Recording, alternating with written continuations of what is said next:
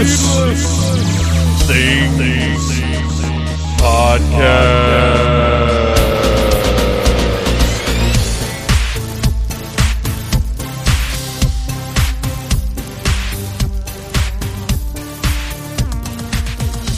Hey, Phantomaniacs, welcome to the newest episode of the Needless Things Podcast, where we talk about toys, movies, music, and all manner of pop culture dorkery. I'm your host, Dave, and today's episode, this week's episode, is all about wrestling. We gathered together a bunch of awesome wrestling commentators to discuss what's going on in WWE, some of our favorite stuff from wrestling's past, and a little bit about Sunday's Royal Rumble, but not too much, because I try to be more conscious lately of how dated the episodes are. And if there's an episode that's all about the 2019 Royal Rumble in like 2020, nobody's going to want to go back and listen to that one. So this will be fun and fresh for years to come, and that's what we strive for here at Needless Things. Okay, so one thing I want to talk about in the introduction here, I just finished the second issue of Marvel's new Conan the Barbarian comic book, which is tangential to wrestling, I suppose. There has been a wrestler named the Barbarian, and I'm sure there have been countless wrestlers over the years that were modeled after Conan the Cimmerian. But Cimmerian? Not Sumerian, Cimmerian, I think. Right? Whatever. So I signed up for this, one, because I like good Conan comics, and I was hoping this would be a good Conan comic. And the creative team on it, for right now anyway, are Jason Aaron writing, and another name I'm probably going to mangle, Mahmoud Asrar on art. Now, I follow him on Instagram. I've never heard him in an interview, which is why I have no idea how to say his name. But I've been following him since before I knew he was going to be doing Conan. I love this guy's art. It's perfect for Conan. And Jason Aaron, I mean, surprising no one, is just the right writer for this story. I love these first two issues. The first one is an oversized issue that establishes where we are in Conan's life at this point, and establishes sort of an ongoing story. But then the second issue is a completely self-contained story. It's fantastic. It made me very happy to see something that in other comics could very easily have been spread out over 6 issues or whatever, and Aaron nailed it in one. It's fantastic. I'm excited. And then there's a hint of that initial overarching story that was set up, because the arc is the life and death of Conan, which is great, but very clearly it's another of Aaron's long-term plans that's going to have plenty of stops and fun along the way. I'm digging the heck out of it. I hope this team stays on it for a good long while, because Aaron has just the right voice. You know, you get the narration that is, you know, if you've read Howard's books, it's a very certain way of speaking, but at the same time, and I can't remember who does the narration on the original Arnold movie, but I hear that voice in my head as I'm reading these words, it's great, and the art is beautiful. It's absolutely perfect, and it's violent and gory, and they're nice little touches. I actually spent a long time reading both of these, looking at all the little things in the background. I don't want to say too much because it's kind of a spoiler, but in the second issue, there's a little bit of business in the background that you could easily just skip past the panel, but if you look, you see there's something neat going on, and that's all I'll say. But there's a lot of stuff like that, lots of detail, lots to look at. It's just gorgeous. So this book, this absolutely gets my recommendation. If you're a Conan fan, I think this will make you happy. So there you go. That is item number 1 for this week's intro. Item number 2, if you are going to be at Days of the Dead Atlanta this weekend, I am not going to be there because I'm working nights, and there's just nothing to be done about it. But many of our friends will be there having fun, making me sad as I follow them on Instagram and Facebook. But go check out the Caught Dead Watching podcast live. That'll be actually tonight. So if you're listening to this episode fresh, good for you. If you're listening to it in the future, you missed it. But you probably missed Days of the Dead entirely already anyway. But Caught Dead Watching will be there all weekend. There are a couple of panels featuring our friends from the show. Some of the Needless Commentary team will be down there. It's an awesome time. I hate it that I'm missing it, but I just couldn't use 36 hours of my time off to take time off to go to a thing and spend a ton of money. There is a part of me at this point in the year that's still trying to be kind of financially responsible. I'm trying to make it a lean year, you guys. Just because last year the tax season and a couple of other unexpected expenditures hit us. I can't say hard. I don't really have anything to complain about, but it kind of made me think there are a few areas in which I could be a bit more responsible. So anyway, there you go. If you are going to go to Days of the Dead and spend a ton of money, go check out the Caught Dead Watching panels and our pals from Needless Things. They're going to be down there all weekend. The Casket Creatures are playing Saturday night with Elzig. It's an awesome time. It's going to be a great time. They've got a great guest list this year, so be sure and get out for that. One more thing that I want to mention that's neither here nor there nor relevant in any way, but I went to Kroger to do some shopping. To pick up some supplies for various things. And it's really weird because every Kroger is set up entirely differently. I went to a different one than the one I normally go to because usually I don't do a whole lot of grocery shopping, so I'm just stopping in on the way into work to grab a salad dressing or Bacos or whatever, some Diet Cokes, that kind of stuff. This time I actually needed to pick some stuff up, and I was not going into work, so this was a different Kroger. And this Kroger was really fancy. Like, they had this crazy frozen buffet thing in the back that you scooped out however many servings of these frozen pre-prepared meals. You scooped them out, put them in a bucket, took them up front, go home, and you warm them up. That's the deal, I guess. I'd never seen this before. They have the Starbucks in there, which I think most Kroger's have now. I don't know. I don't drink a whole lot of coffee, so I don't typically pay too much attention to that. But then they've got this whole aisle of gourmet nuts and yogurt covered raisins and other things of that nature that you go through, and they're in these big plastic containers, and you get a little bag and drain the nuts into the bag, so to speak. Just a lot of things I hadn't necessarily seen in a Kroger before. But what they had that I did see was no matter what aisle I went down, there was always somebody trying to drive their cart up my ass. I don't know what the deal is. Like, clearly, I've stopped to look at something, or I'm slowing down to figure out where I am and where what I want might be. Like, I'm speeding up is not something that's in a part of what I'm doing at that current time in my shopping. So I don't know what you think you're going to accomplish by getting right up behind me with your cart in an aggressive manner.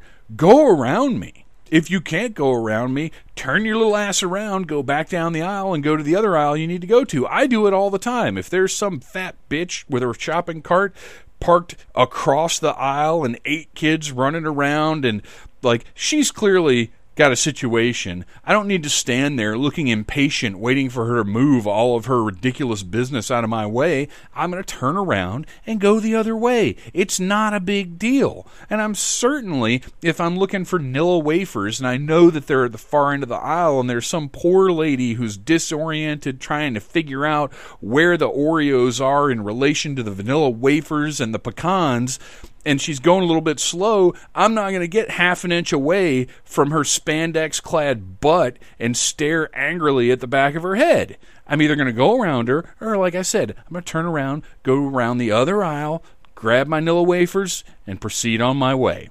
I don't understand what's wrong with people.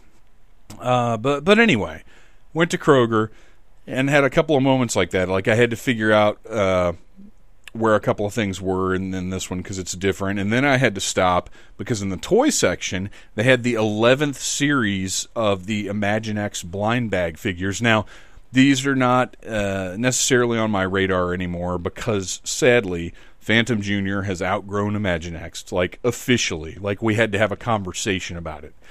Because it was probably, I guess it was earlier this year, where I was like, oh my gosh, look at this, this is all coming out.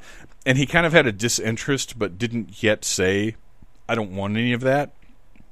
But we did eventually have a talk, and he's just not into it anymore, which is sad. But there are, in these blind bags, they've done a lot of the sort of generic Mattel version of the Universal Monsters. They'll do a weird thing here and there. They did one figure that's pretty clearly McGrady from The Thing. They'll do stuff like that.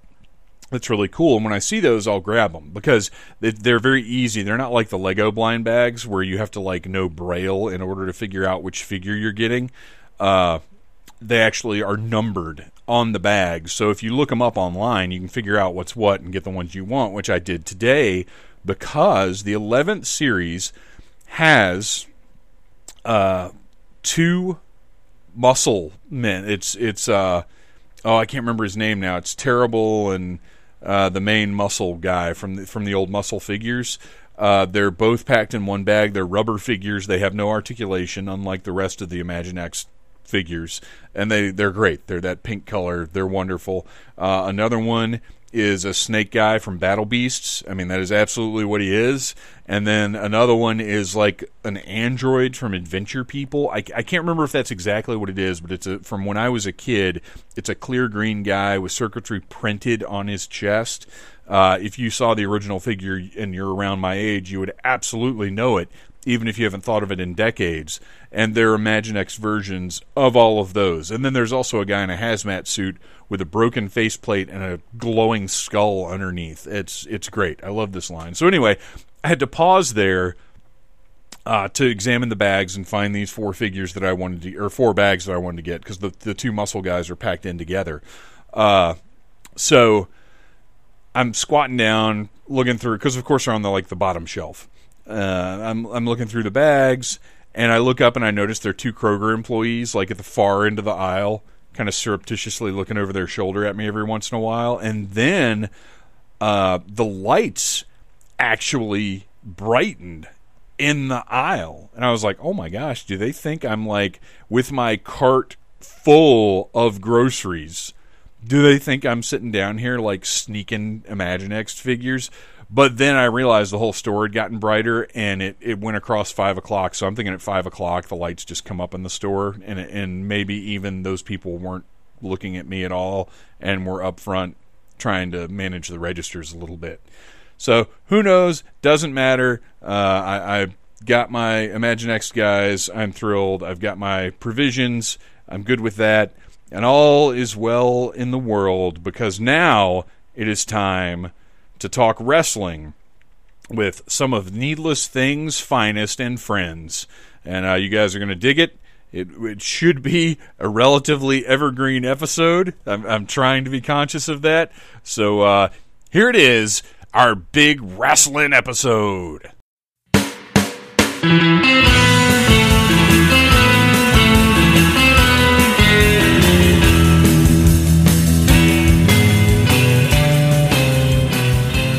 Phantomaniacs, it's that time of year again where we get ready for WWE's Royal Rumble. And of course that means it's the return of the Rumble game. Now, we don't do that here on the show. You have to do that at home. But we'll have handy guidelines posted in today's show notes for the game that makes the Royal Rumble the best of WWE's pay-per-views, regardless of the outcome. What we're doing here today is I wanted to gather together Needless Things' very best wrestling aficionados and talk about our personal history with wrestling fandom, what's going on in the business today, a little bit about WWE, a little bit about this, a little bit about that, and just see where the conversation landed us. And first of all here, welcome back to the show, Mike Gordon. Howdy. I told you, man, once a month this year, once a month at least. Well, okay. This is twice this month. Yeah, I know. So, but fortunately, February's a short one, so that's true. And we've got a full docket in February, so we'll see. It's nice to have another one in the can in case some other month doesn't work out. And since this is the Dragon Con off season, I just wanted to have a little bit of a chit chat with Mr. Joe Crow. Welcome back. Hello. How are you doing, and how excited are you for the Royal Rumble? It's my favorite of all the pay-per-views. I'm really kind of I wouldn't say I'm as pumped as I was last year, but probably pretty pumped. I'm saying very close to maximum pumpitude. Wow, maximum pumpage. That's pretty good. I got to say, at this point, I get more excited about just watching the Rumbles and playing the game than even caring about the outcome. Because WWE has kind of trained us at this point that, yes, it's an exciting match, and yes, the winner will be the Rumble winner, but in the end, it may not matter all that much. Exactly. Sure. And finally, our pal, once again, welcome back to the show. Rich, how are you doing? Doing good, Dave. Thanks for having me on. Thanks for coming on. I am very excited to have someone with your pedigree of wrestling commentary in on this conversation. I am bowing. No.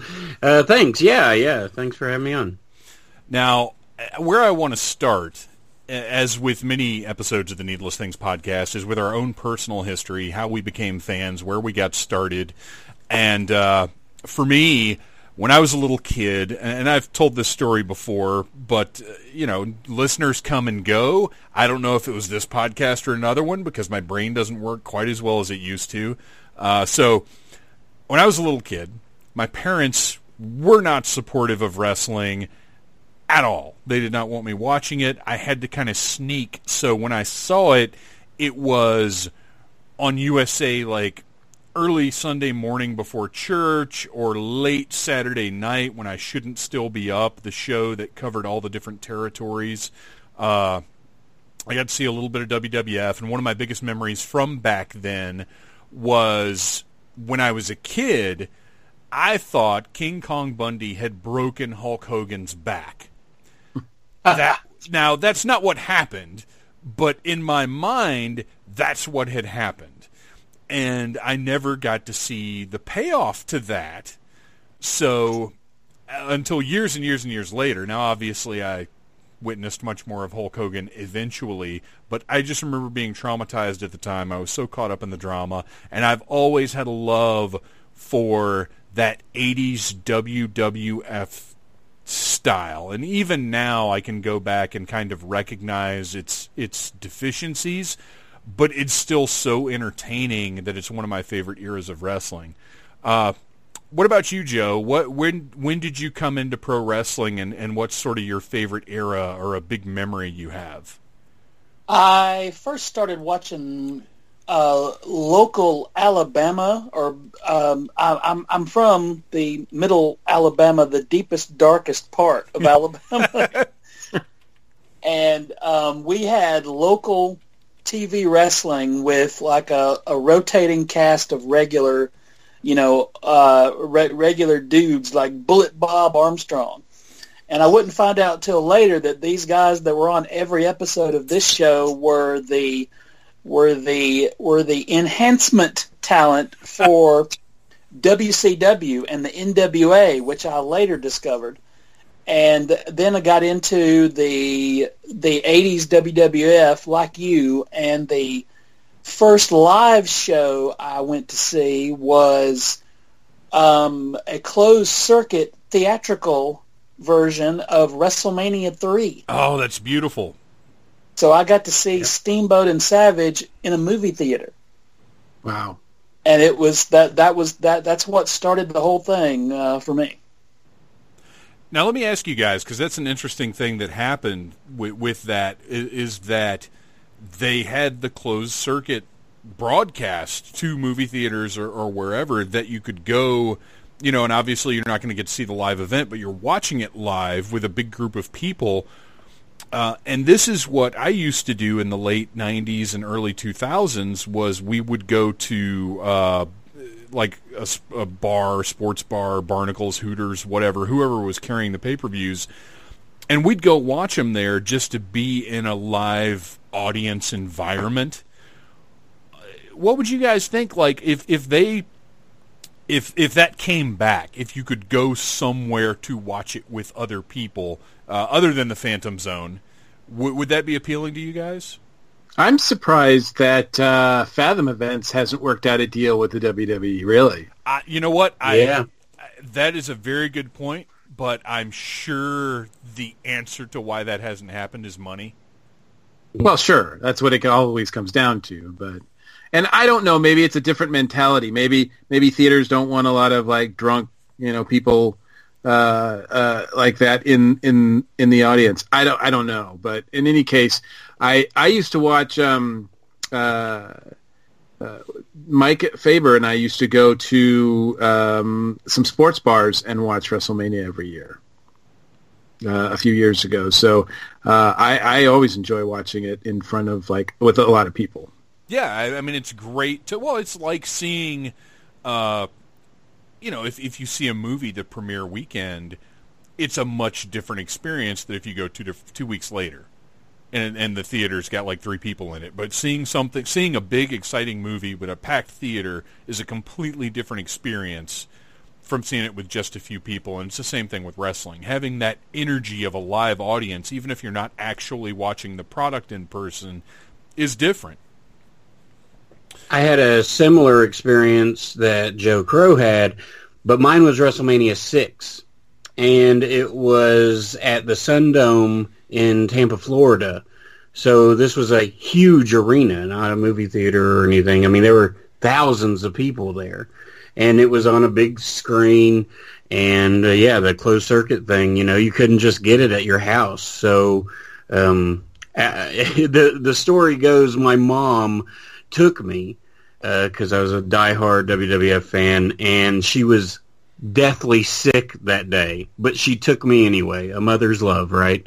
And I just remember the energy of the crowd and just everything about it, and it's a great memory for me. And I also remember during the last match, of course, Ultimate Warrior versus Hogan, it blinked out for like a minute, and the crowd, like, there was going to be a riot. Oh my gosh! Yeah, but that happened with me at WrestleMania 3 with Hogan and Andre. That's funny. Well, and if you guys remember, that happened for real. It was one of the WCW pay-per-views. I can't remember exactly which one it was, but it was Goldberg versus DDP, and they ran over the time limit, and the pay-per-view hosting company shut the pay-per-view off. Yes. And we were watching that, and actually our buddy Noel should be checking in sometime in the next few minutes here. He was with me when we were watching that one. Dude, that was volatile, and I can't, we were just in a little apartment. I was so mad. I can't imagine being, again, with a large group of people reacting to that kind of thing. Now, on both those occasions, what was the time frame on the signal coming back in? I mean, I think it was out for like a minute or so, maybe 2 minutes. But, that's a minute of hell. Yeah, it really is. And I'm like, I'm like 8, 9. I was born in 78, so whenever WrestleMania 6 was. But, I was like, actually, I probably was 11. But anyway, nonetheless, it ruined my day for just a little bit. But then Ultimate Warrior beat Hulk Hogan, and I was fine. I think it's pretty awesome that the WWE Network glitches on purpose to give us that same feeling, like we had in the old days. It does. It gives you that real that nostalgia kick that no. But look, we're trying to help you. Exactly.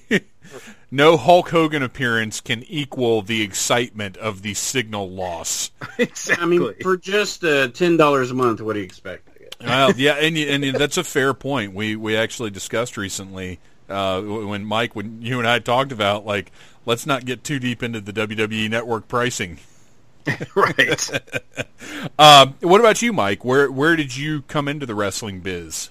I came in much, much later. To be honest, I really have only been seriously interested for about 20 years now. When I was growing up, it was there. I do remember it being like a thing. Certainly, I can recall, Hulkamania really, literally running wild, and seeing, it on TV, the cartoons, the programming, the Cyndi Lauper videos, all of that. But it wasn't until like much later in the late 90s, as part of, I guess, the tail end sort of the Attitude Era. I remember catching it occasionally on TV and being really intrigued by what I was seeing. And then I happened on one night, I can't remember where I was in a hotel, and I caught the documentary Wrestling with Shadows on A&E, and I was riveted. I was just absolutely riveted because I knew that there was behind-the-scenes stuff with wrestling, but I just never knew exactly what was going on behind the scenes, and that really opened my eyes to the whole industry in a way that I hadn't seen before, and really caused me to take it very seriously. And I've been a fan ever since. I mainly stuck around, with the WWE, WWF, but I've dabbled in others as well. Well, and that kind of mirrors my latter-day fandom because, not having the access to it, not having, when you're a kid, if your parents don't want you into something, it's hard to follow it. Yeah. So I really didn't get full bore back into wrestling until around when you're talking about it was around 96 when Hogan turned at Bash at the Beach. It was shortly after that we started really getting into WCW, and then we kept hearing, and actually, what excellent timing, Mr. Noel Wood, welcome to the show. Oh, I'm here? You're here! It's like a dream. I just peered into a room full of people talking about, what are we talking about this week, soccer? Yeah, soccer. We're all big, we're all big footy fans here. Oh, okay, good. And we're going to talk about Atlanta's football team. No, not at all. We're not going to talk about that at all. And don't say dream, because there's a good chance I'll lapse into my terrible Dusty Rhodes impersonation, which nobody wants. But we got into watching. We would watch WCW live because it started at 8, and we would record Raw and watch it after WCW Nitro was over. And so for the last 20 years, 22, 23 years, it's very rare that I've missed one of the big wrestling shows. And Noel, you were there for all of that. Tell us about how you discovered wrestling and became a fan, and kind of what your journey's been to this point. So I'm a little older than many of your audience probably are, and maybe not as old as some of the audience is. But my first exposure to wrestling, what got me into it, was actually Hulk Hogan's Rockin' Wrestling, CBS Saturday mornings. Woohoo! I fell in love with this cartoon. I had no idea what any of these people looked like in real life for the most part. And then suddenly my dad was like, well, you should watch The Real Thing. And I was like, who is King Kong Bundy? Who is this Macho Man guy? Why are Iron Sheik and Nikolai Volkov not the tag team champions? And who the hell are the U.S. Express? So getting into the actual real product was a little different for me, but I eventually became to the point of obsession for quite a few years there. Mm-hmm. Yeah, I mean, you were in the, well, I mean, honestly, to this day, really, you're the guy as far as I'm concerned with wrestling. And as with many of us, the interest, kind of comes and goes to a certain extent, depending on how engaging WWE is at the time. But, certainly when I got back into it in the late 90s, you were the authority. You were the guy that knew everything. And you were one of those voices saying, yeah, we're watching WCW, but you guys really need to start watching WWF as well. Yeah. It was, there was some bad stuff happening on both those shows, especially now in retrospect. But right? It's funny. it's funny how electric everything was certainly from 97 to 99. I would say that was the peak of my, and look, I love the sport, I love watching the shows, but 97 to 99, there has never been a time when I was more deeply entrenched in the product, and it all seemed like we knew there was some garbage on, but even the garbage was like, even shitty wrestling was better than most other stuff on TV at the time. Everything was so over at that point. There were no segments that died back in those years. Right. Yeah.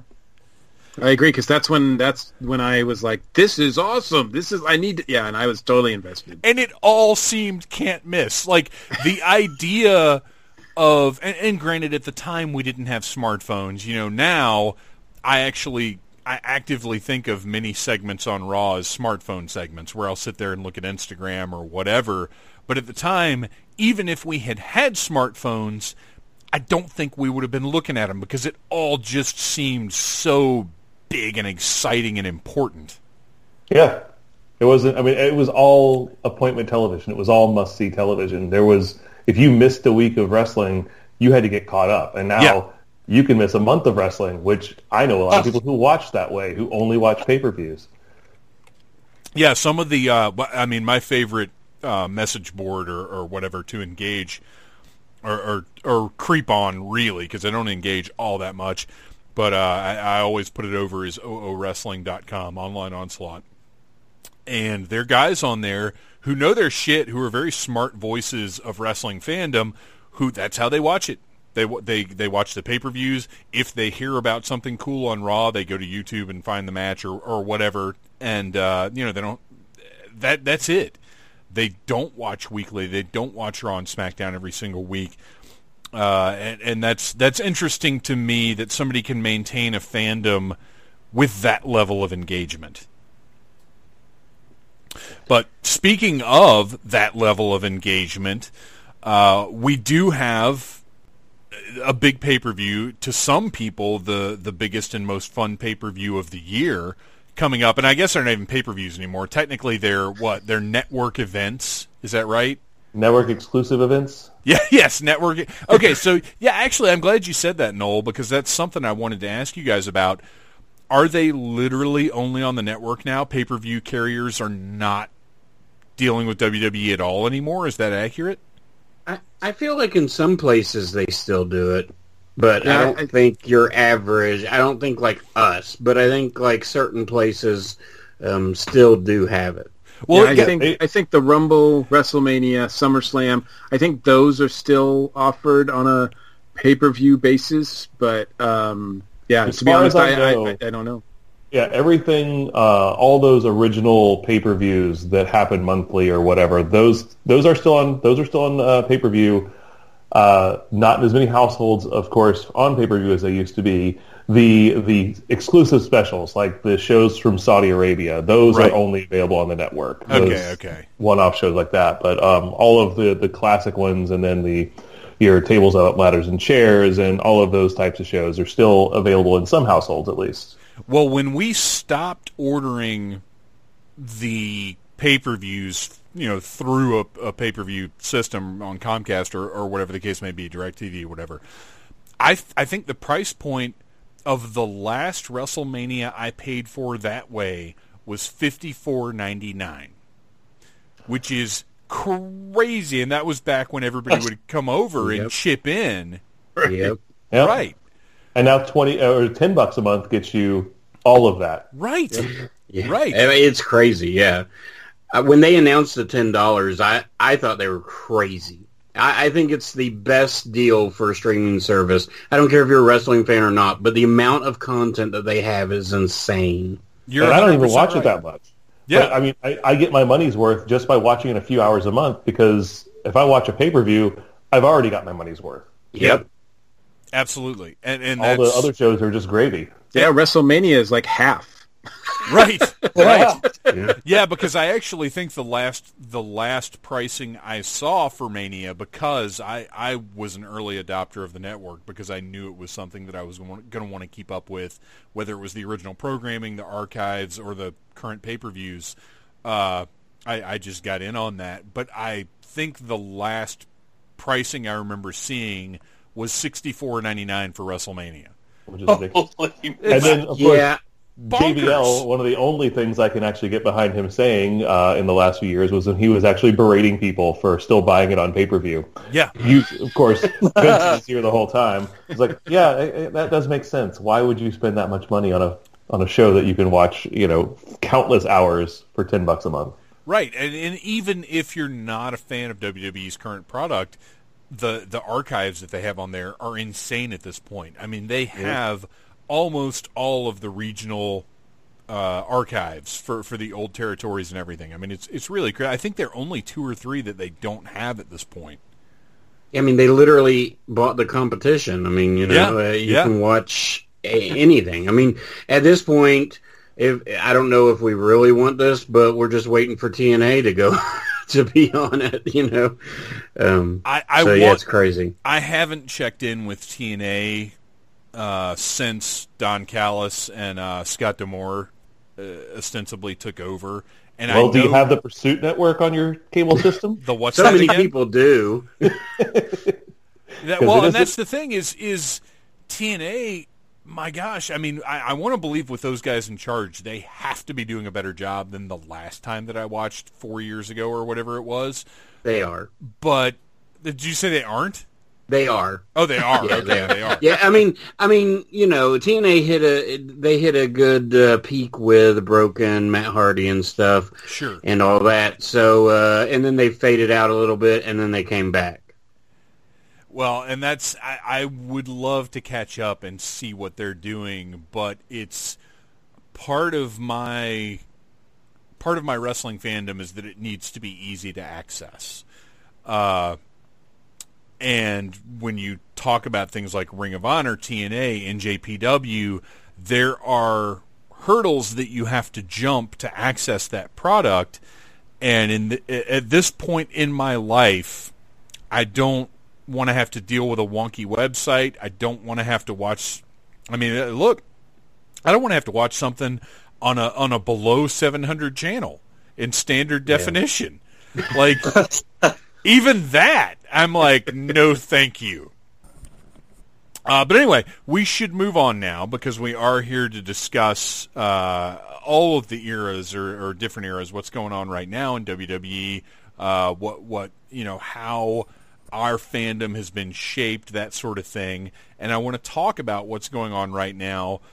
Do you guys have a favorite storyline that's occurring in WWE at the moment? Let's start with Joe, actually. First of all, are you current with what's going on? I'm pretty current. After WrestleMania last year, I took a break from the network because I wasn't getting work done. I'm a freelance writer based in my house, and I was like, yeah, I wonder what happened on the Royal Rumble in 1997. Boop, boop, boop, boop. And so for my own well-being, I had to drop the network. So I've been watching it on Hulu.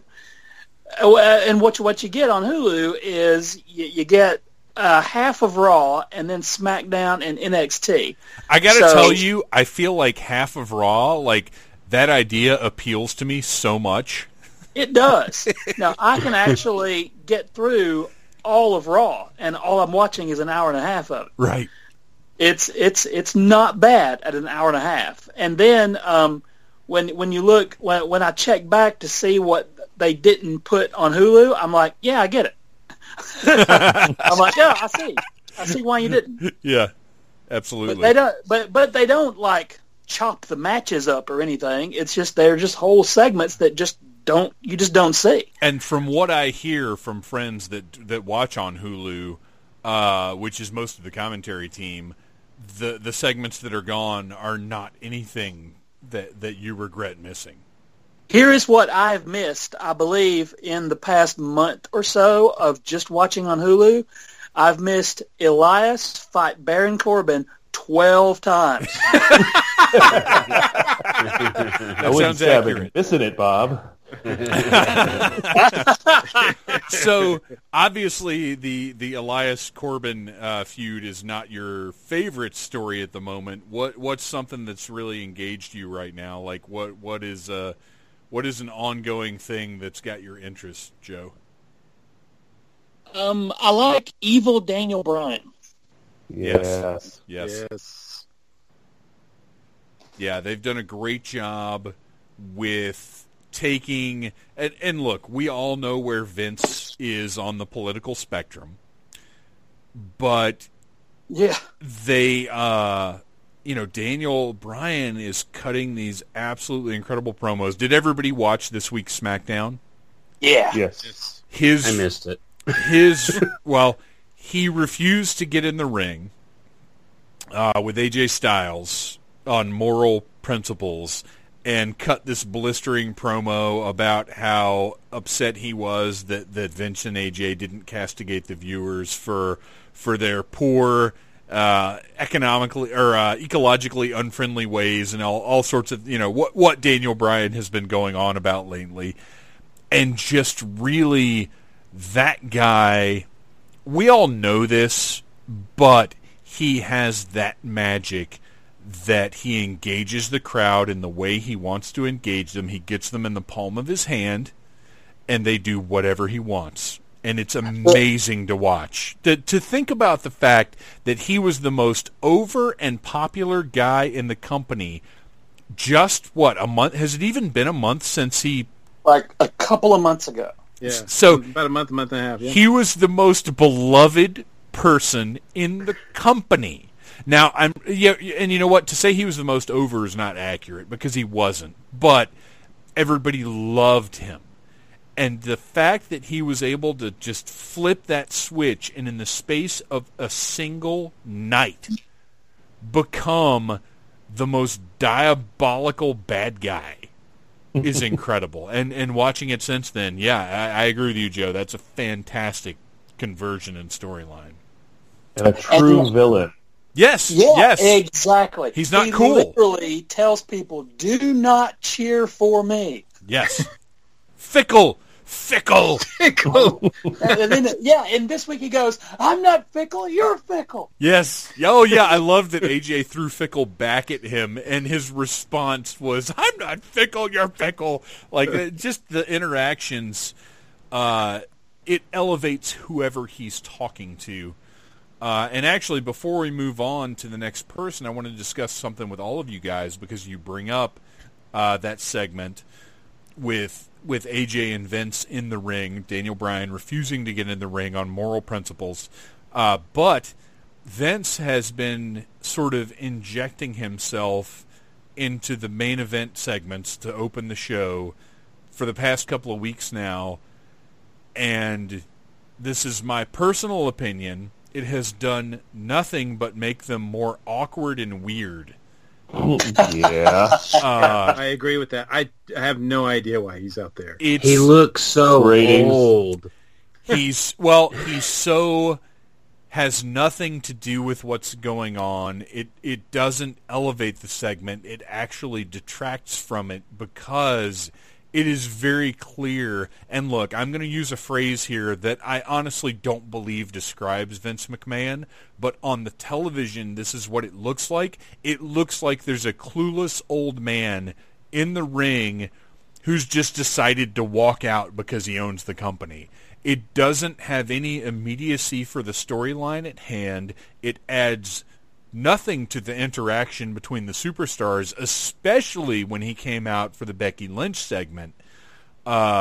It's bad. He's detracting from the integrity of what's going on. Well, he's there for the same reason they dragged John Cena back out for the last few weeks, because ratings have been in the toilet, and he feels like the only way to actually get people watching is to pop the show with some big names from the years past. But I will say this, I feel like Cena's segments have worked and have been interesting. And have been big moments. But when they, when they announced a few weeks ago, Raw's changing, Vince is going to be here, that's going to think like that. People tuned in for that, so that told them and reinforced the notion that Vince equals ratings. There's only so many 70-year-olds you can bring out. Yep, because they're all going to be dying off soon. Well, they're all either dying off or terrible racists. Yeah. Both. By the way, I actually want to really quickly. I want to touch on that as well. I thought that bringing Hogan out to tribute Mean Gene, I think the idea was very sweet and could have been very great, and it turned into something again awkward and horrible. I actually didn't mind it. It worked for me. It felt sincere, which is rare that you can say that in anything in the context of Hulk Hogan. Yeah. I couldn't get past the idea that, and this doesn't have anything to do with what they were presenting on screen. I couldn't get past the idea that WWE was taking this opportunity to trot Hogan out because they knew nobody was going to boo him in that situation. And now he's once again on the board as a moneymaker.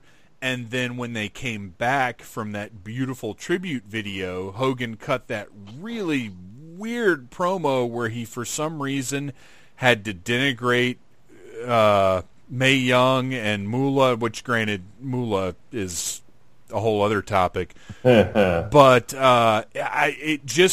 I think after the Mean Gene tribute video, they should have cut, and Hogan didn't need to speak after that. It became off-putting to me at that point. Yeah, I can see that. I didn't. Yeah. It was sad enough that we lost Mean Gene, and now he's telling us, "Hey, remember all these other people you love? They're dead too." Right. Yeah. Yeah. That was a very weird promo. All right, so all of the people I'm talking about except me are dead. Right. I've won the Royal Rumble of life. Yeah, you know what? I'm almost surprised he didn't straight up say, "I'm still here, brother. I'm still the best." Saying my prayers, eating my vitamins. Right. But all right, so we're sort of on the same page on that one. And look, I don't mind Hogan being back. He has a part to play. Yes. There's something he can do. Absolutely, and that's fine. And I think if more people's personal, private conversations got out, there would be the same reaction as far as like past wrestling business goes. Like you couldn't shine too much of a spotlight on anybody that was around wrestling in the 80s without finding something that would get them castigated in today's modern environment. I mean, that's just it's culture changing, it's times changing, and it's certainly for the better. But I think you run into a difficult situation when you hold somebody from a different era to the standard of today's cultural enlightenment, I guess. Unless they're Ricky Steamboat. Yes, he's pure and true babyface, 100% He's the all Tom the Hanks way. of professional wrestling. He absolutely is, and good for him. I feel like Hacksaw Jim Duggan's the same way.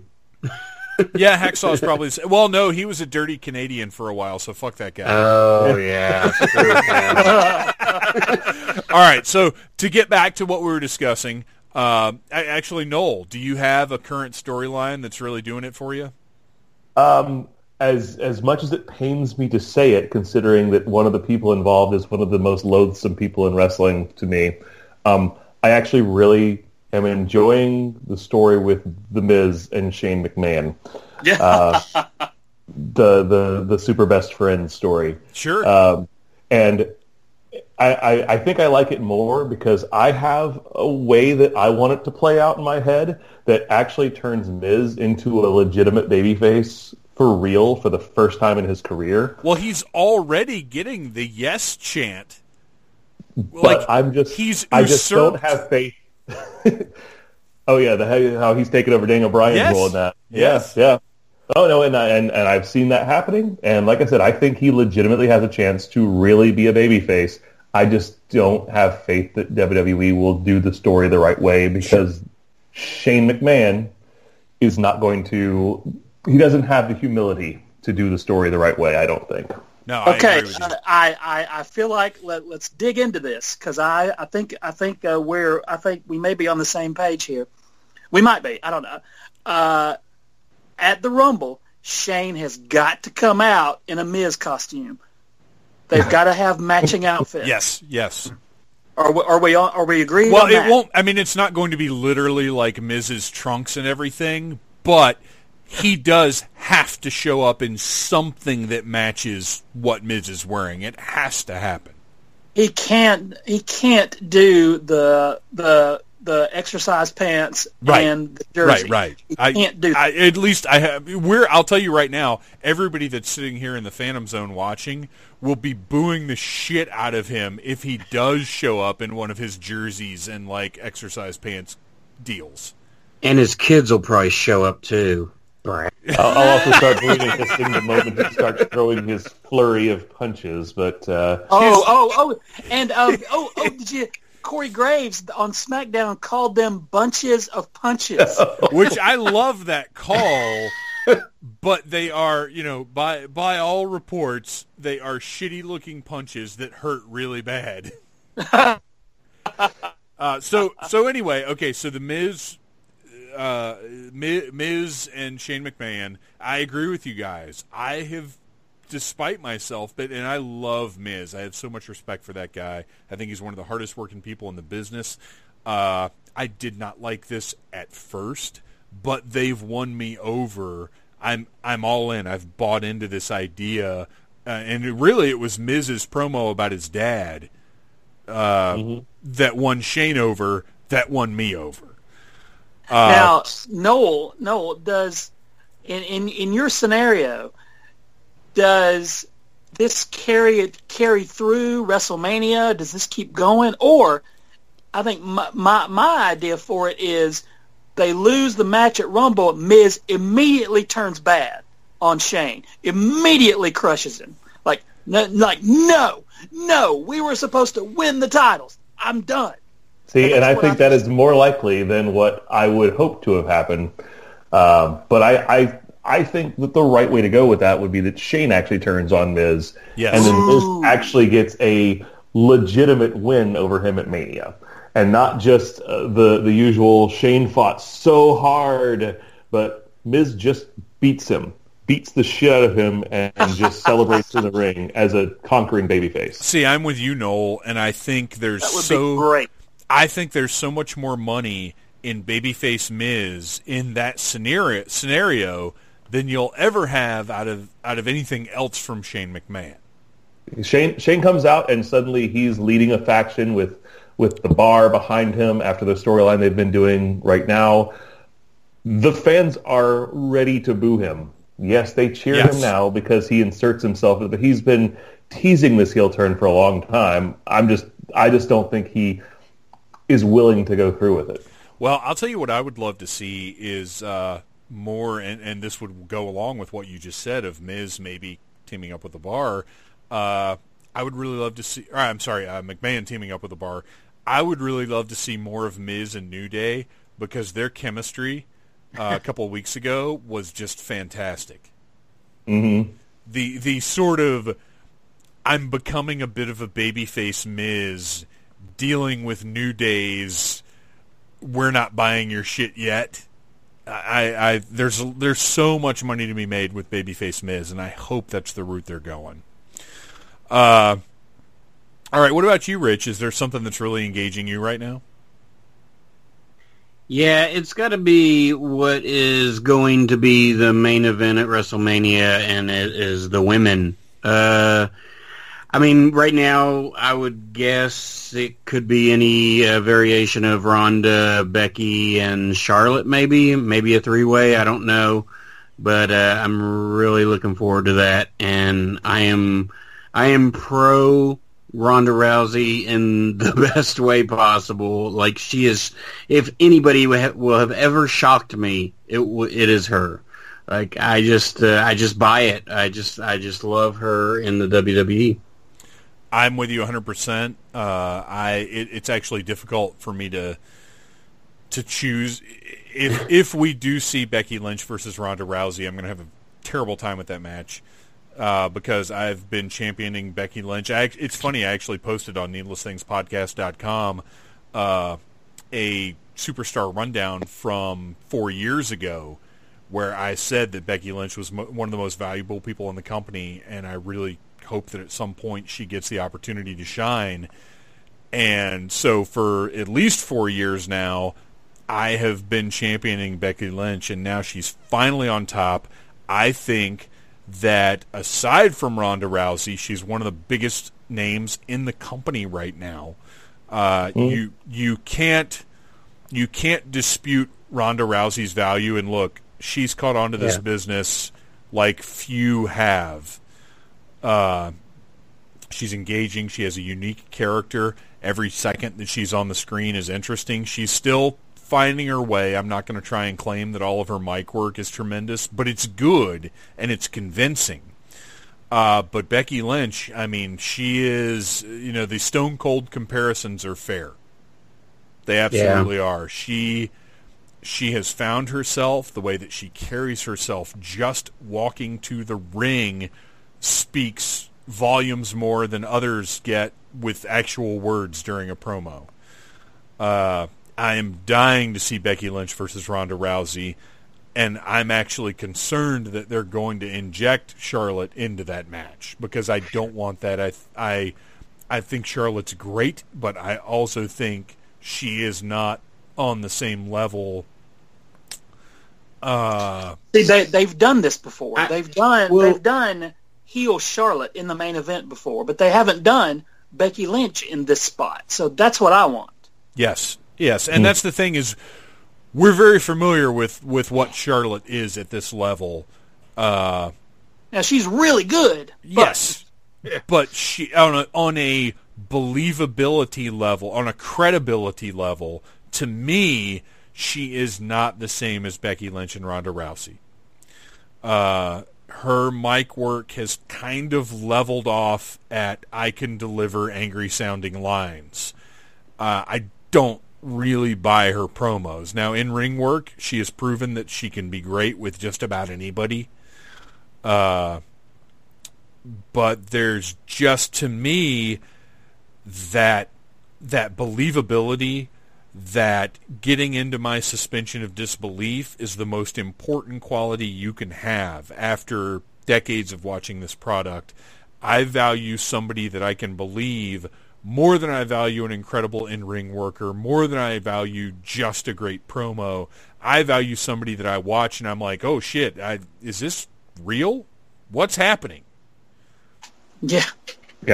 When I see her taking down somebody, I'm like, that looks like that hurts. Yes. I'm legitimately afraid of her. I believe with Rousey and Becky Lynch both that prior to segments they say, look, we're going to make this look good. That's our priority. So deal with that. Mm-hmm. And Rich, I'm glad you brought that up because that was absolutely going to be one of mine. But instead, I'm going to go with, and this is a favorite part of current WWE product. I absolutely love the Riot Squad. I think Ruby Riot is one of the MVPs of 2018. And when they first showed up, Liv Morgan and Sarah Logan made absolutely no sense being teamed up with Ruby Riot. No sense. But they have become a functioning unit. They have not done the bullshit where they have clashing egos or clashing styles. Ruby Riot is the leader, and Liv and Sarah are the hench thug women, whatever you want to call them. And as such, they have been so effective in progressing storylines, in getting other superstars over, and at the same time maintaining their spots as absolutely integral to that women's division because they're believable. Ruby Riott cuts great promos. She's sinister. She's diabolical. And in the ring, she's one of the best women they have. And I love them as a unit now. I'm so impressed with how they won me over because, like I said, when they first got called up, I was not buying it. And now I'm buying it 100%. And when Ruby Riott sets her sights on someone, it feels like a genuine threat. It feels like a genuine story and not just all right, well, I guess it's time for these two to have a match. And now that we've introduced Nikki Cross into the situation, and it looks like they're bringing up a little bit of that like blood feud that they had in NXT, that just makes it even more interesting. I'm a big fan of the Riot Squad. How are you guys feeling about them? Yeah, I've been doing great. The crazy thing is that there is the women's division on both shows more, and on NXT too, have shown more A to B to C to D progression than any men's stuff. I agree. Yeah.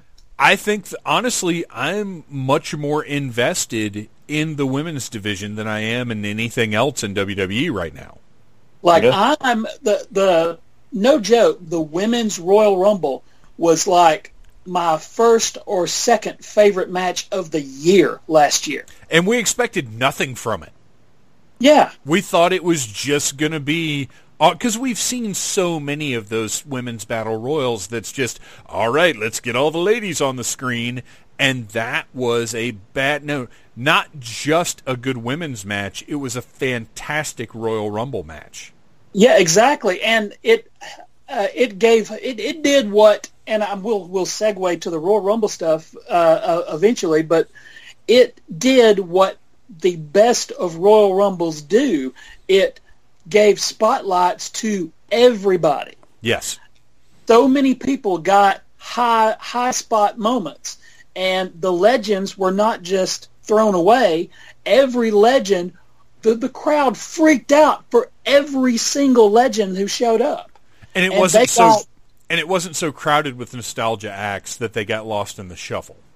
Exactly. And what's cool is that none of these ladies were old and decrepit. I mean, these guys could go on Monday Night Raw every week, but they just don't want to. You know, I mean, Trish and Lita and those others, they've got other stuff to do. They've done it for 10, 20 years. They're done.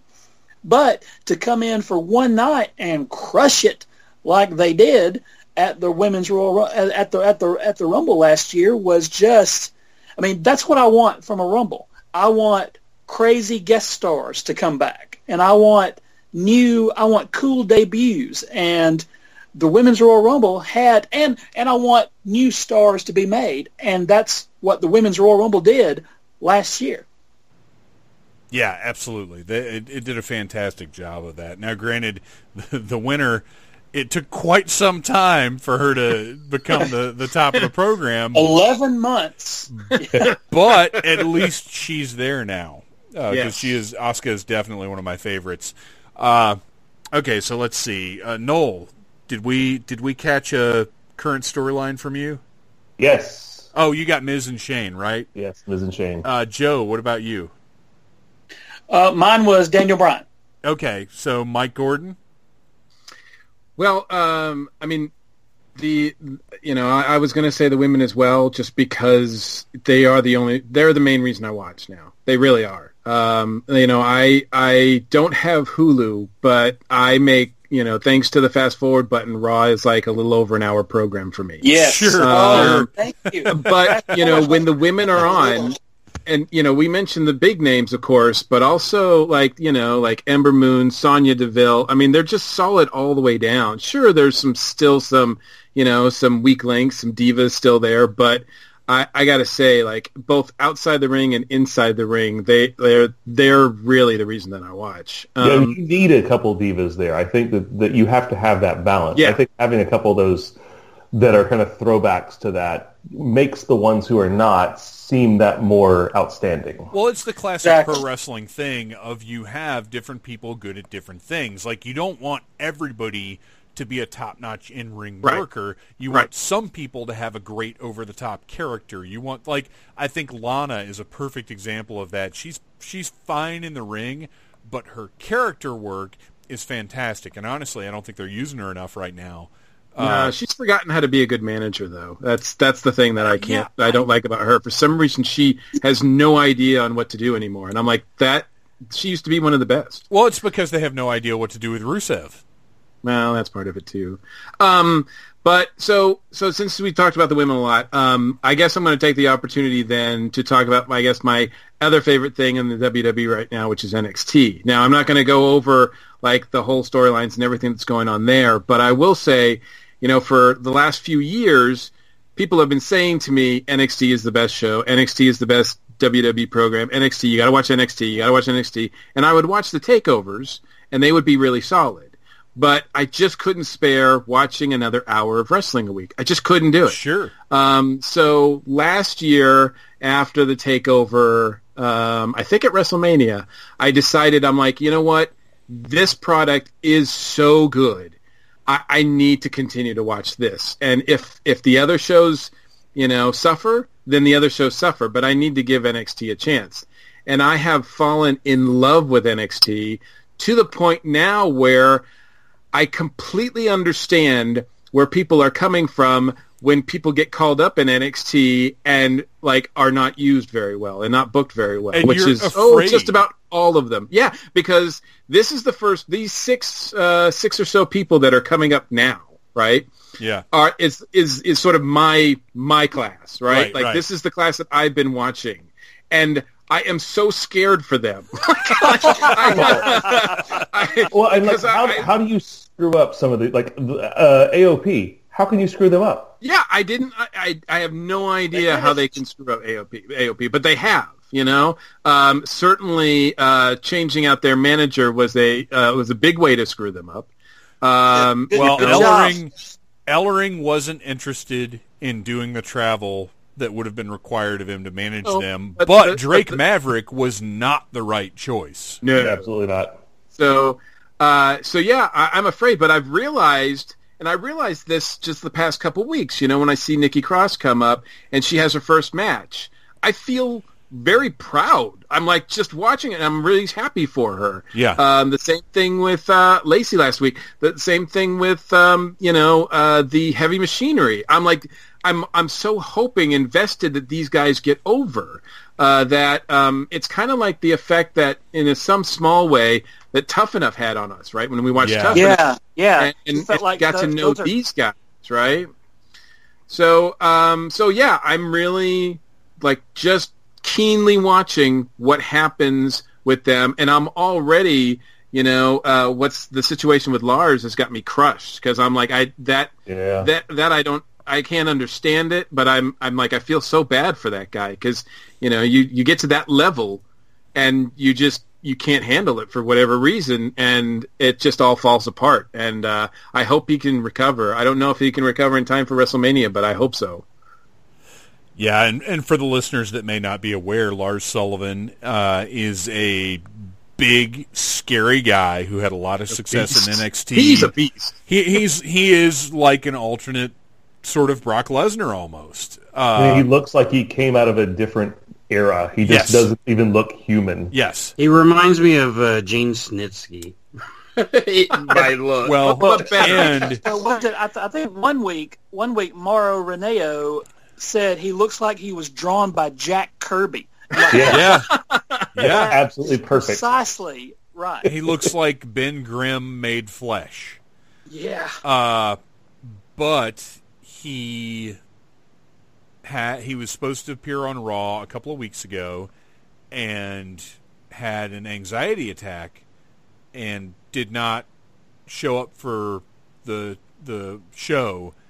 And then they said, okay, we'll show up for SmackDown, because with these call-ups, something very interesting they've been doing is having them appear on Raw and SmackDown to see where they fit in, which I really think is cool. And it's giving the audience a better opportunity to get to know, because look, we all know NXT, even though I haven't been watching it the past few months, I'm very familiar with who's there and what's going on.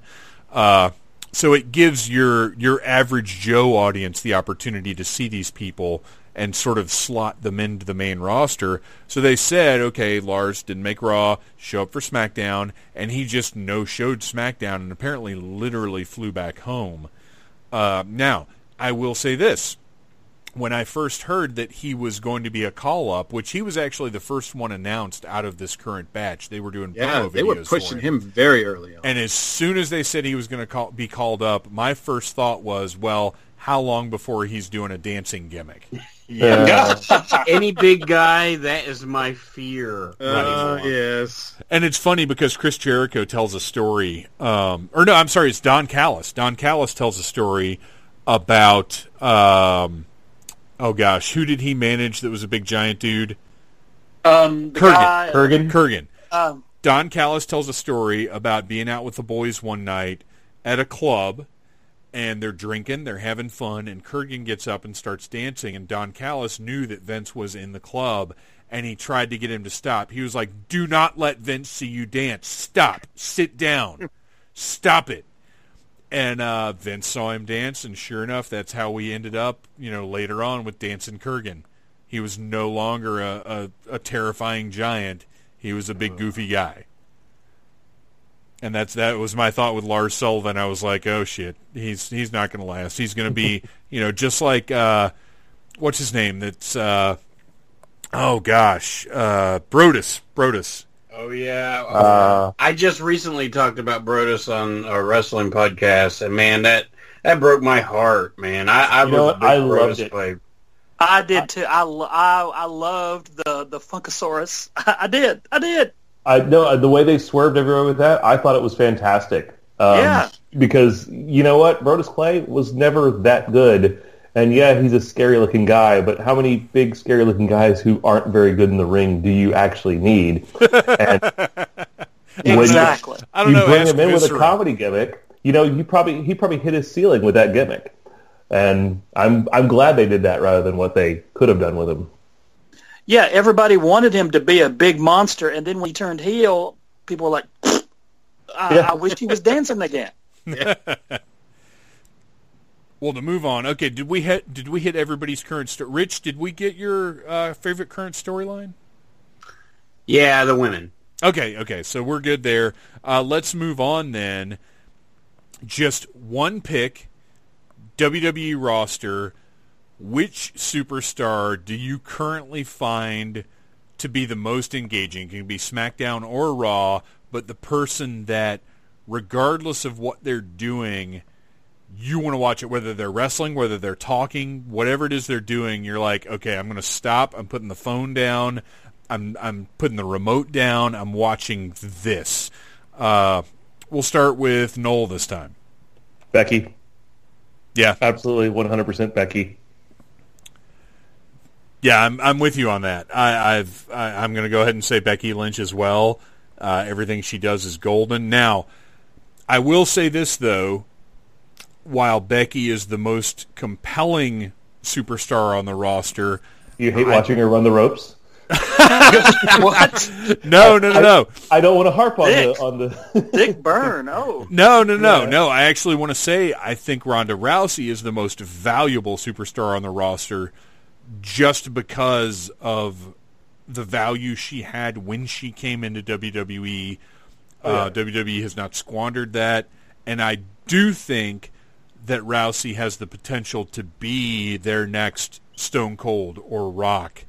But of course Rousey comes in from the outside. Yes, she was, Becky Lynch is not going to get ESPN headlines just for everything she does because she's only known to the WWE audience. But I think she has crossover appeal, and I think that she could be in that she level. Was in the as well. Marine 5. What more do you want?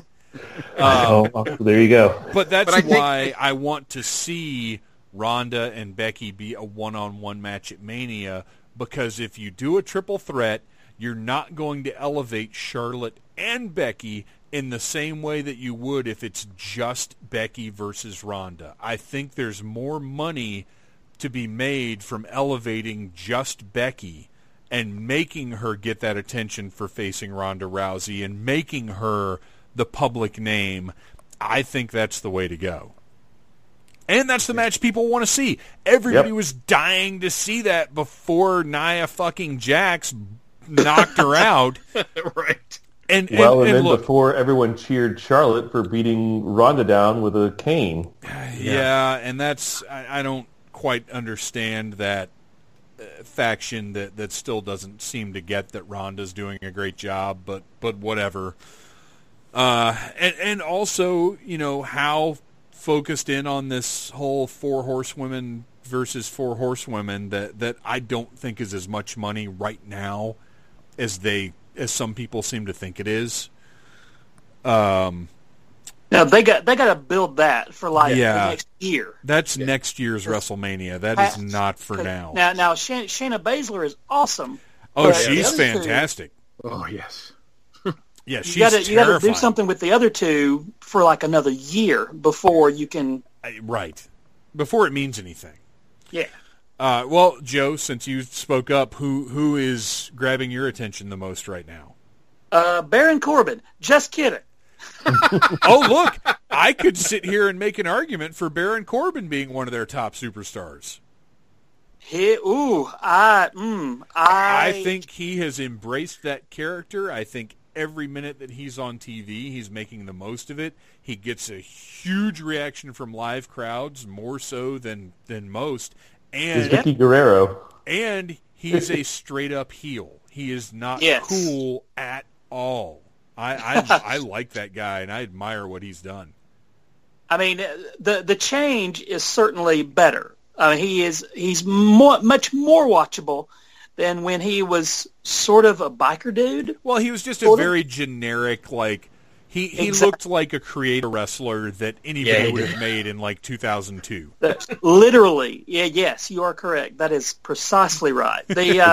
The guy that people have been telling to shave his head for years, and thankfully he finally got around to doing it. And Mrs. Troublemaker's reaction was, "Oh, he's kind of cute." So many people need to shave in Raw, but so many. Well, not only some need to shave their heads, some need to stop wearing extensions. Thank you. If there is one thing I could change about WWE, believe it or not, it would be that the women would stop having shitty extensions in their hair. It's ridiculous. I think Sasha's extensions are causing her forehead to grow even bigger. Yeah, well, and that's no. That's a thing. That's when the way that they're woven in, it actually does pull the hair back, and that's why when you look at Alicia Fox, she's got a 5-head. That's why I worry about Ronda with these super tight braids that she's doing up against her head. It's like, oh, you're going to be bald in 5 years. Yeah, but in her case, she just does them for matches. It's not an all the time thing. But still, yes. Way to get away from that. But at least Ronda keeps her hair out of her face and doesn't look like a dumbass the whole time she's having a match by having to move her 3-foot-long extensions out of her face every time she does a move. Anyway, I'm sorry I have a problem with the lady's hair. So, Joe, who is your actual pick? Oh gosh, it's tough. I like Samoa Joe's promos. Yes, he's very real. The results of his matches are not what I want them to be. Sure. The word I'm looking for is baffling on that one. Yeah. Thank you. Yes. Well, he did. He did win against Mustafa Ali, which I think was the right call. And he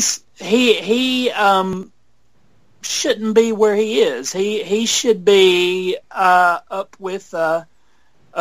He should be like a Brock Lesnar level type dude, and he's just not. Well, at the very least, he should be a guy that we're discussing as a potential Rumble winner, and he isn't. Exactly. But I dig him, and I want to see his matches. I am happy that he is not in TNA anymore. I'm happy that he is on a major show, which he deserved years before he made it there. And so that's cool. I feel like, and not just because we have the same name, but I felt kind of some ownership over Samoa Joe. I felt like, well, this poor jerk. I watched him job out to Val Venus on Impact. Yeah. I feel like I owe him. I owe him something.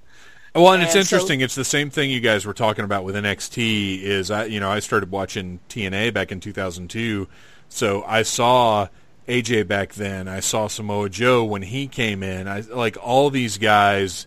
It's still, when I see them coming out on Raw or SmackDown, I still get a little like, holy shit, I can't believe this is happening. Exactly. And if you look at the history of how the WWF and WWE have used outside talent, they really aren't treating Joe that badly. That is 100% true. And who would have ever suspected they would have done that with AJ Styles? Oh my gosh, right? Yeah. And they gave him, there was a probationary period. That first 6 months was not pretty. Yeah. But he proved himself, he got past it, and now he's one of the top guys in the whole freaking company. Yeah. It's incredible. Mike, what about you? Who do you find most compelling right now? And if it's somebody that we've already mentioned, that's fine. That's fair. Well, I'm gonna say the man. I can't not say the man. She's just by and far the most compelling character that they've got right now, and they're using her very well. And I think because she's in control of that. I think, it's not just. Sure, the writers are there, but I think there's so much of her that's part of it. Not that the other character wasn't her, but this one, you could just tell she's so comfortable with. Just the other day, just her driving the truck up, and then, doing the interview, tossing the keys to the girl, meeting up with New Day was just so fun. They just need to keep doing that with her. She's got such a natural the charisma segment where she exudes. She drank Otis's awful drink. Exactly. Wonderful. Beautiful. Yeah, so good. But so since we've already said her, I have to also point out that the last 3 weeks on SmackDown, Rey Mysterio versus Andrade has been phenomenal. Yeah. That's pay-per-view level quality stuff. And we get to see it every week, and I could literally watch them every week. Just have an Andrade's race segment from now on SmackDown, especially when it moves to Fox, and you'll get all the ratings you need. I agree 100%. Their matches have blown me away. I cannot believe how much Ray can still go. Yeah. Yes. With his robot knees or whatever he has going on down there. And then granted, I've liked Almas since he showed up in NXT, and I will qualify that statement. When I first saw Alberto Del Rio, I thought he was going to be a huge player in the company because WWE needs to grab any diversity that they can. But when they do, it needs to be somebody that is talented and that can carry the type of fandom that Ray carried for so many years. So my judgment here is not untarnished, but when Almas showed up in NXT, I immediately liked the guy. I immediately saw star power, and I will go ahead and say again, I think Almas has the potential to be a future big-time main event WWE player for a long time if he can stay healthy. If he doesn't have attitude problems, which from what I understand he does not. He is very happy to be there. And as long as he doesn't let anybody get in his ear that shouldn't, which apparently... Alberto? Exactly. Apparently Del Rio already tried to sabotage him. Yeah. But I think Almas has a very, very bright future. I love watching that guy. I don't know who you're talking about. His name is just Andrade now. That's annoying. Yeah. That is extremely annoying. I hate Much like it. Apollo. I saw that last week, and I'm like, what did they do? Really? Come on. Real quick, before we get to, I think, Rich, you're the last one. Let's go ahead and get to Rich, and then we'll talk about Bobby Lashley for a second.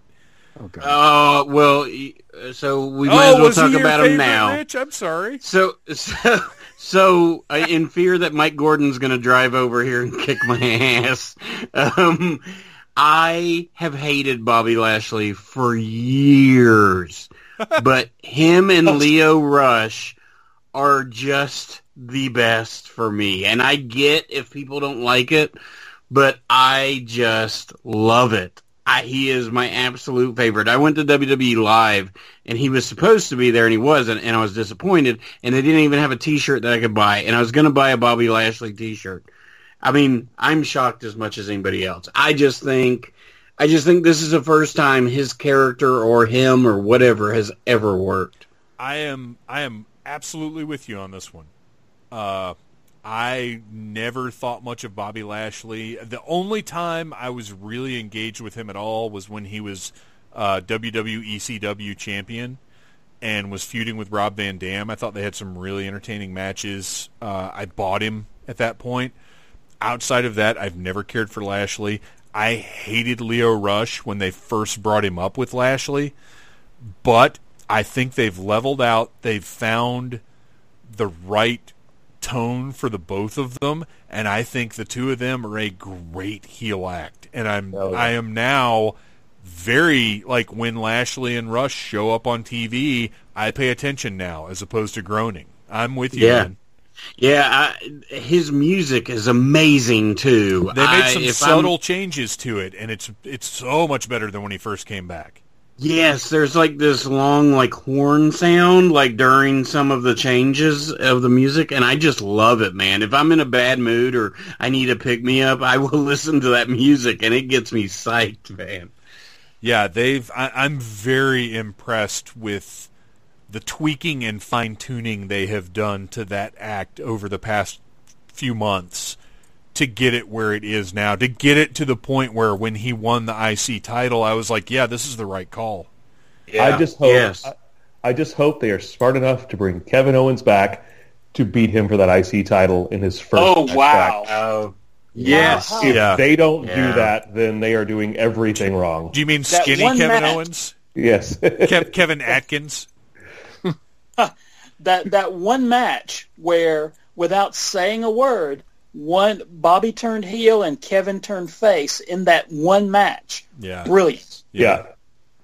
I want that. I want Kevin Owens back as a face, but I want Sami Zayn back as a heel. Oh, Sami heel is the best. Every time they do something like that. And they can't face each other for at least a year. Yes. Oh, yeah, you keep them apart, for sure.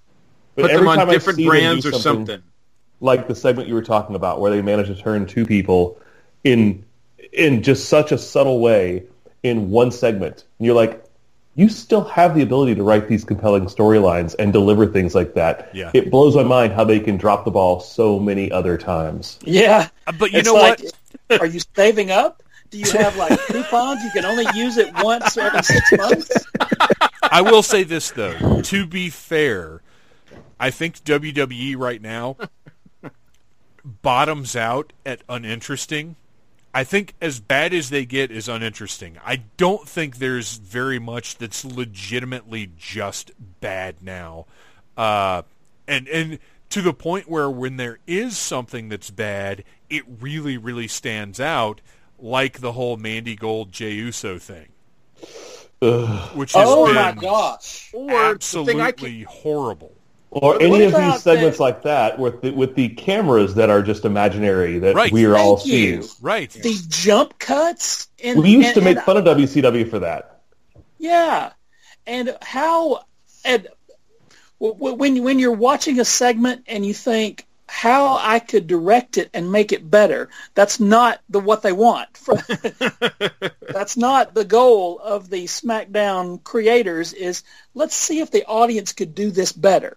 Well, especially in the year 2019, where everybody has these little cameras on them at all times that you can just subtly film people without them knowing. Right. Let alone the abrupt jump cut in the hotel fight when Jay leaves and then you just see Mandy stare off into the distance and then abrupt cut, there's Naomi. Why did that have to happen? I was just boggled. Yeah, that was horrible. But that just reasserts my point, is that we all know that was the bad segment, but very rarely do we see anything else that bad, and Because stuff that bad used yeah. to happen a lot. Because that is so ingrained. Because that segment made me so angry. It pointed out how good everything else is. Yes. What I can't understand is why Alexa Bliss's Moment of Bliss segments are so bad, because she should be the Raw equivalent of The Miz. And I know she's capable, but I don't know if it's the writers or I don't know what it looks like they're turning her face.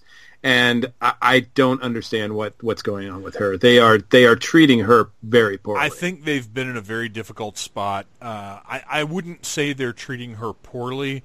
I would say that because they don't know, for weeks now, they haven't been quite sure where she is with her concussion.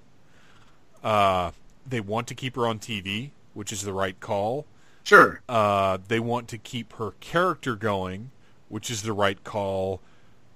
But I think that they're giving her scripts. I don't think she has the same freedom as Becky. No, not at all. And she's having to make the best of some really, really bad material in the name of keeping her awareness out there. And look, I love little heel Alexa Bliss, but there's no denying the organic positive response that she's been getting over the past few weeks, especially this past Monday when she announced that she was going to be in the Rumble, and she got a big pop for that. Yeah, she did. I was surprised because her Moment of Bliss segments have been getting like really big like boos and from the audience, and I thought, well, you're just tarnishing her brand a little bit. But when she announced that, I was very happy to see that. The crowd still wants her. They want her to wrestle. Yeah, they want her to be in action, and I agree. I'm very interested to see what's going on with her. All right, we've got to move on. We were going to discuss potential superstars, but we've got to move past that. Let's talk a little bit in our last few minutes here about... Let's see. No, you know what? We're going to have to skip over. I think SmackDown versus Raw. Does everybody pretty much agree SmackDown's the superior show? Oh, yes. Yeah. And it's because Vince doesn't care. I don't think it's also fair. because it's 2 hours long. Well, and I think that's the biggest part, is that it's 2 hours long. It has a smaller roster, and they're able to focus on storylines and superstars in a much different way. But they also have a little more dynamic roster than Raw. But we've got to move past that, and we've got to talk a little bit about the Rumble before we wrap this thing up. Now, Noel, you're the guy who kind of made me realize that the Royal Rumble really is the most exciting event of the year. Of the original Big Four, which was the Royal Rumble, WrestleMania, SummerSlam, and Survivor Series. The Rumble was the one that it was the easiest to get engaged with. It's the one that I always looked forward to the most every year. Agreed, yes. Me too. It's the one where it becomes easiest to suspend your disbelief, because regardless of what booking is, you can get invested in a 30-man or a 30-person battle royal. It's also the only one that I would really lose my shit if it got spoiled for me beforehand. Yes, absolutely. Everything else was like, okay, so I now know who won that match. You know who won the fake fight. Yes, but with the Rumble, I want to know. I don't want anything spoiled. I don't want any of the moments in that match spoiled for me. Absolutely, I agree 100%. So the Rumble is something very, very special. We're all excited for it. Do you guys, and I don't know that I really get to this point anymore, but does anybody here have a Rumble pick? Do you have, for the Men's Rumble and the Women's Rumble, do you have somebody that you feel like is a sure shot? Let's start with Rich. Oh, I don't know. I tried thinking about this, and I don't. Nakamura won last year, right? And that made sense. Nakamura and Asuka were last year's winners. I really just don't know where they're headed for WrestleMania, because if Finn actually wins, it changes everything. I mean, with Roman out, it changed everything. Yes. Yeah. And I will say, since the beginning of the year, do you guys agree that for the most part the shows have recovered pretty nicely? Oh, yeah. Well, since it died at that one night, since Monday Night Raw died in whatever city they were in. Yeah. Oh, that was bad. I'm terrible at picks. I'm terrible at guessing things. Yeah. I mean, I would imagine, like Charlotte or Becky wins the Rumble. I don't know.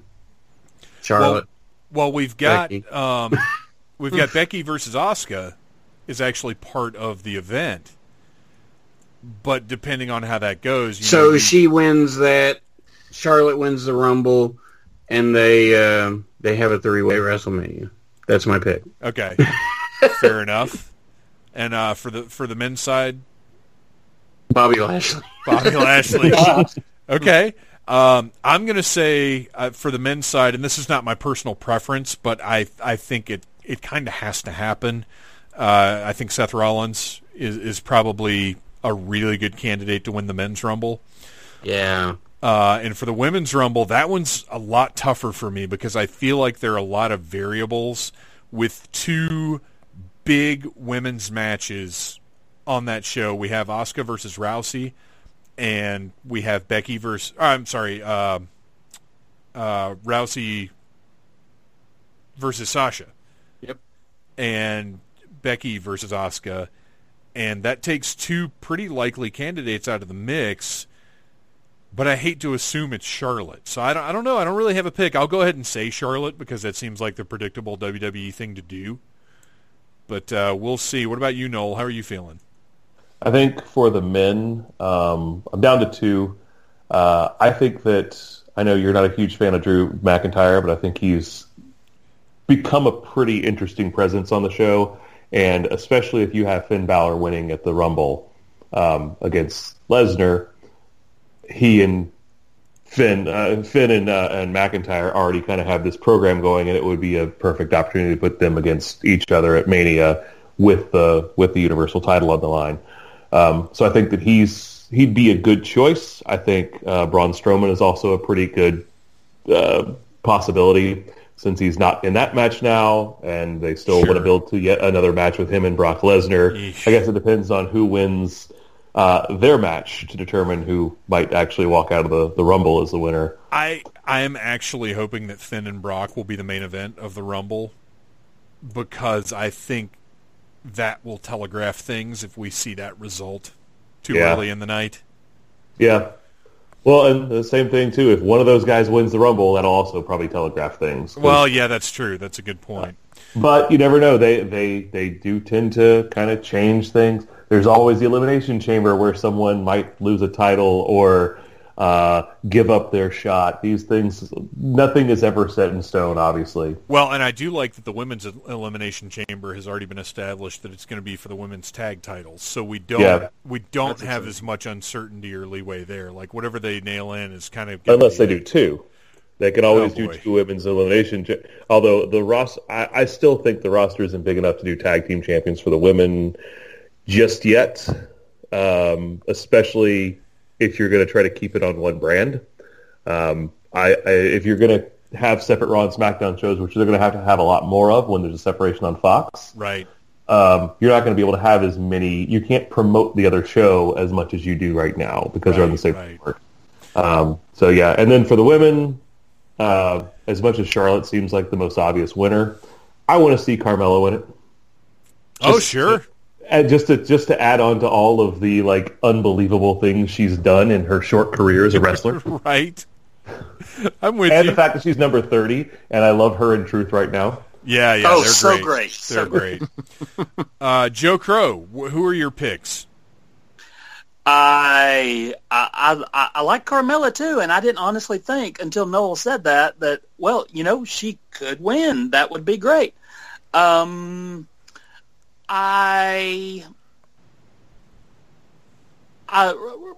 Rumble, it really is just a collection of moments for me, and thankfully, the one thing I'm looking forward to the most is Roman not being in it. not a negative on Roman. Sure, no, I understand. We just because- all here want the best for Roman Reigns. Yes. Now hang on. We don't know how his recovery is going. That is true. We know he could can't pull be a number John 30. Cena, and he could pull a John Cena and be back in 2 months, like John Cena has done like 8 times. Now, I hate because that would be the only way you could probably get Roman back booed. His first time back is if you brought him back to the surprise Royal Rumble. Yeah. But he, with him not being a participant, then that's one less certain winner. Right. That because if Roman was in it, pretty much we were certain he was going to win, and without him, that kind of opens it up to whoever. So you're saying Fandango? Yes. Yes. Yes. Or maybe Kurt Hawkins breaks the streak. No, Maybe the I don't Rumble want is him. it. I don't want him to break his unvictorious streak. Yeah, I don't want him to ever win. Ever. I was going to say, what then? Then he's going to have to get a new shirt. Right. Exactly. Well, he has to, technically he has to get a new shirt every time he does a house show. That's true. Yes. So, Joe Crow, your final picks are Carmella and Fandango. Yes. There you go. Excellent. I love surprises. There you go. I'll buy that for $1. Mike Gordon, why don't you wrap it up and tell us who you think is likely? For the men, I'm going to go with Seth.